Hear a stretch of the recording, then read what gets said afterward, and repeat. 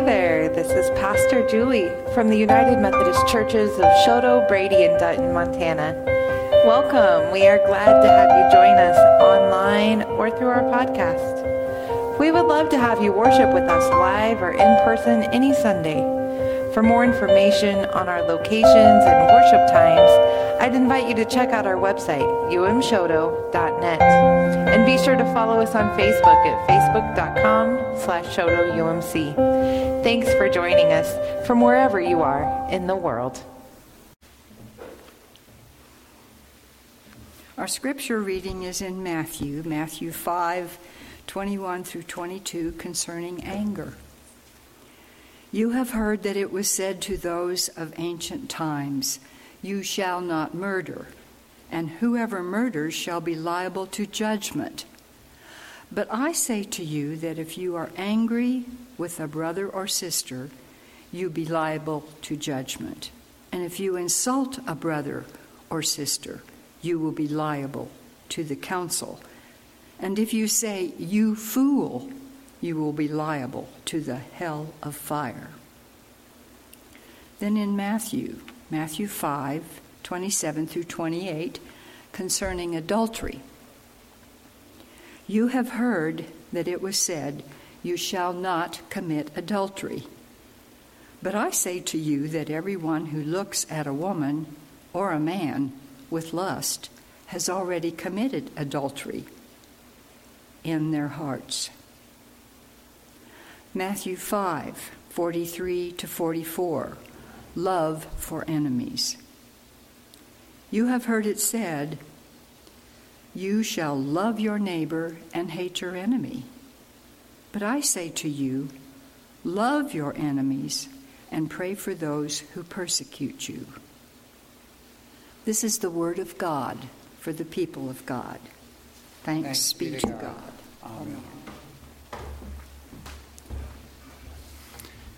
Thank you, Jane. The inspiration, if we should call it that, for my message today comes from a Bible class that Julie held at Skyline. 2 books ago, we had a book on the Sermon on the Mount. And these readings are from the Sermon on the Mount, which can easily be argued is the best, most memorable sermon ever presented. Most of the Sermon on the Mount is remembered for what's called the Beatitudes. There's 8 Beatitudes, and these aren't them. There's 8 Beatitudes that pretty much follow the formula, blessed are the blank, for they shall blank. And there's 8 of them. And each one is a subject for a sermon in itself. So that's what the Sermon on the Mount is probably most known for. But what I've had read here are called the extensions. And the book that we read covered the extension. There's 5. I only picked 3 that I consider the biggest ones. There's one on oath and there's one on marriage. But these 3 stood out to our group as we studied the Sermon on the Mount. Because they're called the extensions because Jesus said, extend it, new rules, he's saying. Yeah, it used to be you don't commit adultery, that's the rule. Now if you think about it, that's bad enough. That's a problem. Or it used to be if you murdered someone, you don't murder somebody. But now I'm telling you, you can't have anger. That's a sin in and of itself. And Jesus says it used to be you love your neighbor and it's okay to not love your enemy. Well, now he's saying, love your enemy. So our group looks at all this and goes, wow, a big change just all of a sudden. 2,000 years ago, everything changed big time, as Jane just read for us. Wow. And in fact, kind of weirder yet, there's a paradox in this whole thing. Our group discussed how the God of the Old Testament doesn't seem like the same God in the New Testament. The Old Testament God, if you accidentally touch the Ark of the Covenant, you die. Too bad. If it happened to fall off a cart and touch you, you're going to die. That's kind of trite, don't you think? Kind of unfair. And God took sides in war in the Old Testament. Kill those Philistines, 19,000 of them die. That's good news. Huh? Didn't they all have mothers and wives? 19,000 died, and that's good news? That's the Old Testament. And God was to be feared. New Testament, whole new thing. God's love. He loves us. He cares for us. Wow, what a change. And how come, our group is wondering, how come just when Jesus comes, everything's different? We kind of felt things must have changed. The society changed. It had to have new rules. What made sense 5,000 years ago didn't make sense 2,000 years ago. And then our group takes it to the next step. I'm also kind of selling the idea of a Bible study. It really helped, because as a group, we discuss these things and we're learning from each other. But they're saying, well, don't you think things have changed since Jesus? If the rules that he brought out 2,000 years ago were different, shouldn't there be something different today? Aren't we a lot different from Jesus' time? Oh my goodness, are we ever? It's a different world. Worldly difference. Now, we didn't solve that problem. In fact, we let it sit there. It's just are the rules, should they be different here in our world versus when Jesus lived? How come it had to change 2,000 years ago and we're still under the same rules? Sort of. So I've got a story to share about how to live a Christian life in a very secular world. That's the issue. And of course, that's kind of why we come to church, to remind ourselves and to try to do it. Oh, and I wanted to share another thing about the paradox in all this, of the old God and the new God. We just sang the Gloria Patri, and in it says, as it was in the beginning, is now, and ever shall be. To God the Father, the Son, and the Holy Ghost. As it was in the beginning, is now, and ever shall be. And I just said, it seems like it changed. Was, is, shall it always be. And yet, we're talking about how, my goodness, how things changed. Jesus says, new rules, guys. Okay, well, that's a little paradox that we struggled with. Do we need new changes? Well, I'm going to share a story in my life that talks about that topic. And it's not, I'm going to set expectations here. You're not going to go home, I've got it figured out now. This isn't going, I'm not that brilliant that you're all going to say, I understand now. Thank goodness I came to church today. But I'm going to give you a peekaboo view of the solution to this problem.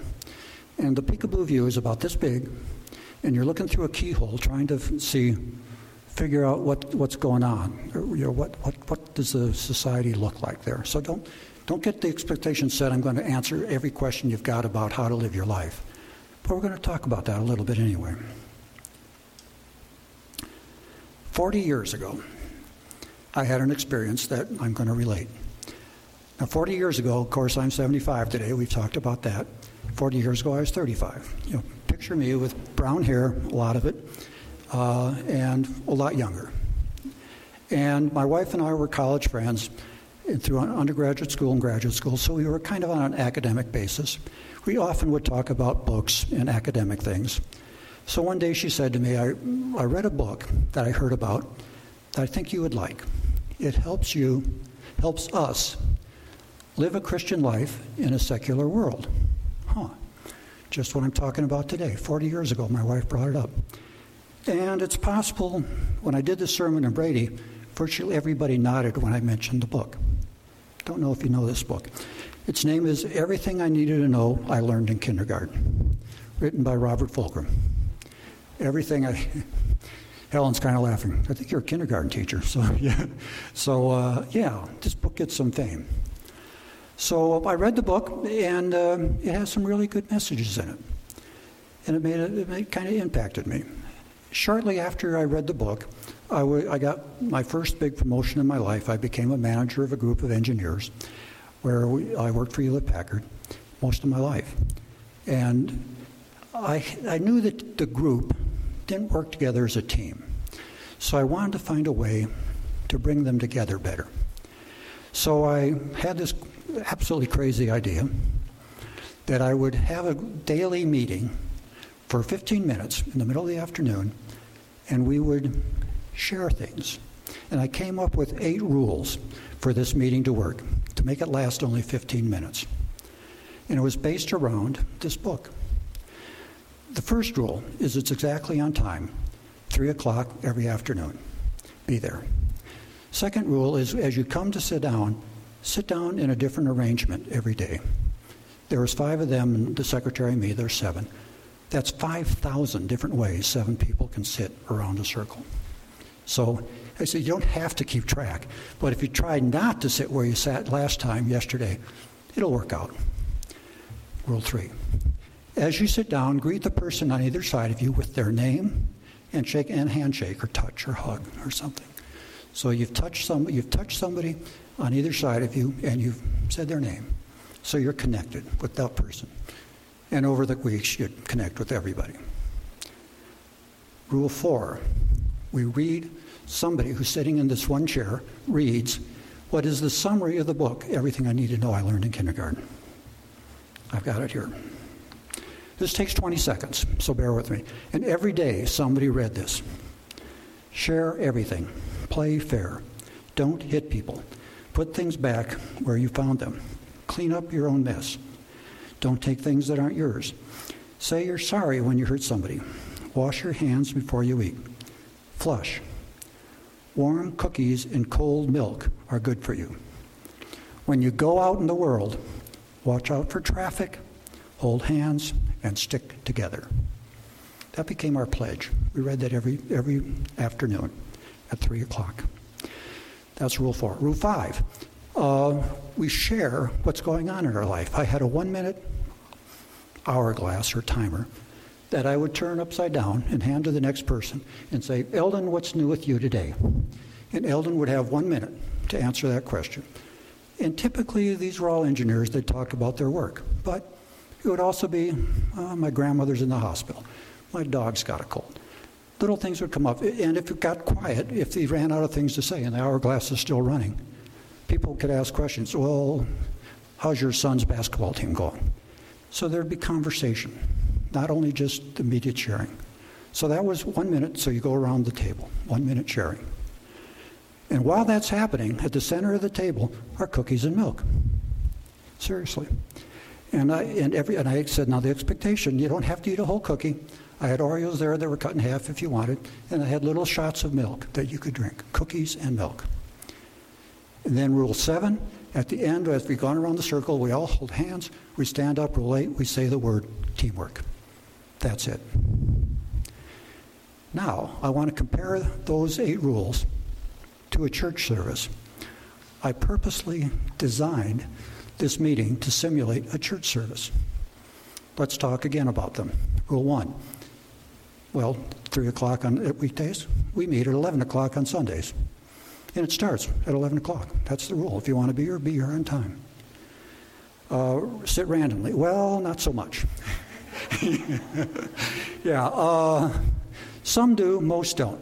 It's kind of funny at Brady, as I was talking with Linda before, she was saying, I hope I'm not sitting in somebody's pew. And it turned out we weren't, by good luck. But I won't leave that one. I won't tell everybody, hey, we should be doing this. But I will tell you, there's enormous advantages to that, of being next to somebody different each time we get together. It really helped. Greet the person next to you. Well, that's the passing of the peace, put in slightly different format. That over the course of a couple of weeks, you touch everybody, and you say their name. In the course of a couple of weeks, we all would be connected. Here, we pretty much do it in Brady. Oh, my goodness, it's a big thing. There's big-time hugs everywhere, and it went on and on and on, which is exactly what you want to have happen. Yeah, the passing of the peace was in my meeting. The reading our pledge, well, that's the invocation. It's also the affirmation of faith. Probably better relates to the affirmation of faith. As we say, here's what we believe. And that's what my group said. Here's what we believe. Share everything. Be nice to everybody. That was our affirmation of faith. Put in secular terms so that we all related to it. The sharing, where we had the hourglass, that's our joys and concerns. It's also the fellowship hour after church, which is probably a better example of it. Although the joys and concerns touches on the topic, Our fellowship time after church is a deeper version of that, a very important part of that. But it was very important in my meeting that everybody shared. Everybody had something to say. Cookies and milk, it's kind of like our coffees and cookies that we do after church. You could even argue it's kind of like our sacraments, our communion, because this really became my group's identity, cookies and milk. To jump ahead a little bit, I ran this for 10 years, every day for 10 years, and it was our identity, cookies and milk. We hold hands, that's again passing of the peace. We're touching everybody again, and in the course of a couple of weeks, you've touched everybody in the whole group. We're connected with our group, and we recite together our one-word pledge of teamwork. Now here, we recite a lot of things together. The Lord's Prayer, for instance. We actually sing songs. Recitals are a big part of a church service. Well, I only had a one-word recital, but it was the key point I was trying to make across. We're a team. We're proud to be a team. We love each other. Now, I didn't ever say that, but that was what a team's about. So let's talk about how I did talk about our mission. Our mission was to have camaraderie, sharing, and helping each other. Camaraderie, sharing, helping. Last time I spoke here, I talked about the church's mission. And the church's mission, it's on the front of our bulletin, it's to love, witness, serve. Well, those are religious words for the same words I just said. The camaraderie, sharing, and helping. Yeah, our church has that as our mission. And this wasn't by chance I did this. I realized I wanted the concepts of religion, the connecting with one another and loving one another, to become part of my team so that we would work as a team, which I was convinced would be better than not working as a team. So, of course, I wouldn't be telling the story if it was a catastrophic failure. It was an unbelievable success. Even on the very first day when I was kind of worried, they're all going to be saying, come on, Brooks, we're not kindergartners anymore. But, they did it. The first day, the second day. And after 3 weeks, my boss comes to me because it got well known in the office that, especially when we stand up and say the word teamwork together. And I was taking some teasing. Other managers would say, I wish I wasn't so busy so I could afford to just chit-chat with my team. And I said, it's only 15 minutes, come on. My boss came to me and said, this really doesn't sound like a good idea. Our employees are worth $100 an hour, and you're in a group that's a couple $100 worth of time you're wasting. I said, why don't you come to a meeting? See what you think. Well, she came to one, and after it was over, she wanted to meet with me. And I was a little bit nervous. But she starts by saying, is it always that good? And I said, yeah, that was a very typical meeting. Because there was a couple places in that one where somebody said, I'm having trouble with I can't get something to work. I don't have a good data or a good algorithm for finding a phone number in a large database. And somebody would say, see me after cookies and milk. I've got an idea for you. And that became common, that the helping thing was natural once you have the friendship thing and the knowledge of what's going on. So the helping became huge. And I told you I did this for 10 years. In 7 of those 10 years, my team had the highest quota performance in the world. It had never been done that anyone had ever repeated year to year. Of course, it was very hard because you'd have your quota doubled if you had a good year. And that happened to me. Over those 10 years, my group grew from 5 to 22. And they didn't normally split a group, but nobody wanted to split my group because it was so successful. In 7 of those 10 years, my group, I got to go to Winter Circle, which is a Hewlett-Packard celebration. And in the 10th year, we got the biggest order in the history of Hewlett-Packard, and the CEO came to Cookies and Milk, unknown to my team. And he announced that the entire team, all 22 of the engineers, and all 3 of my staff went to Winter Circle. It had never been more than 5 people from one group went. We had 25, and it was in Cancun. So it was a big deal. And frankly, that was the end of Cookies and Milk.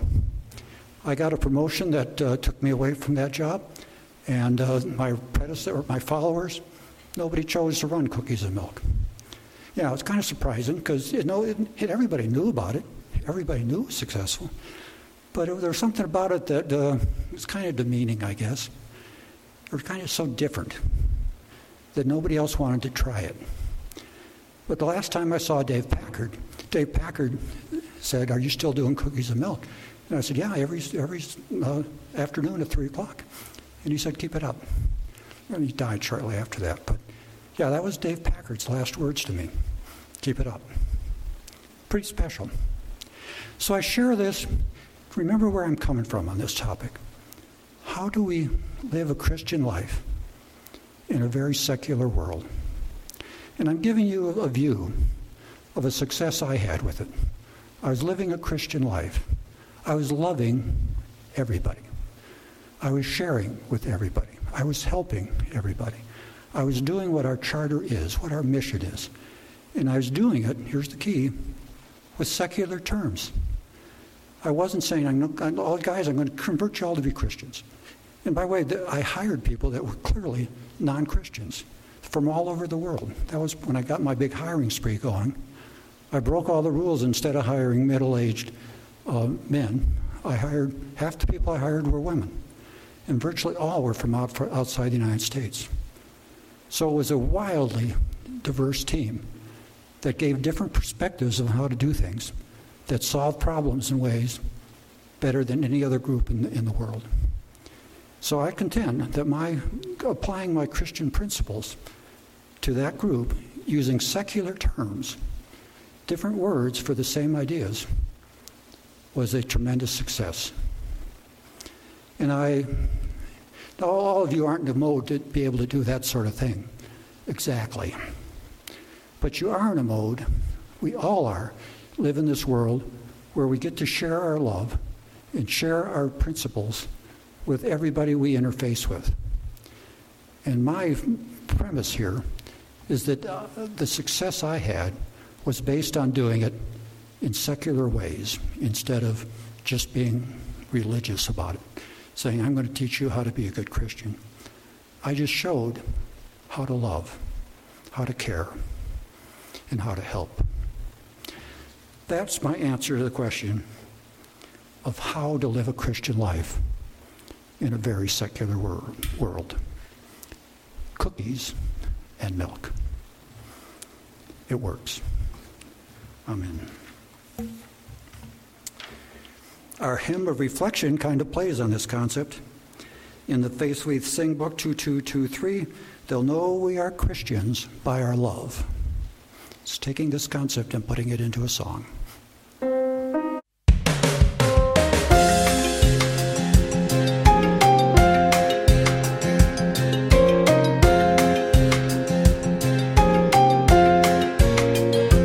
We are one in the Spirit, we are one in the Lord. We are one in the Spirit, we are one in the Lord.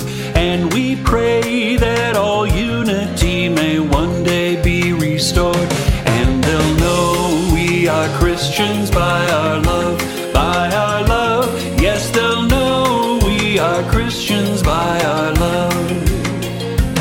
We will walk with each other, we will walk hand in hand. We will walk with each other, we will walk hand in hand. And together we'll spread the news that God is in our land. And they'll know we are Christians by our love, by our love. Yes, they'll know we are Christians by our love. We will work with each other, we will work side by side. We will work with each other, we will work side by side. And we'll guard human dignity and save human pride. And they'll know we are Christians by our love, by our love. Yes, they'll know we are Christians by our love. All praise to the Father from whom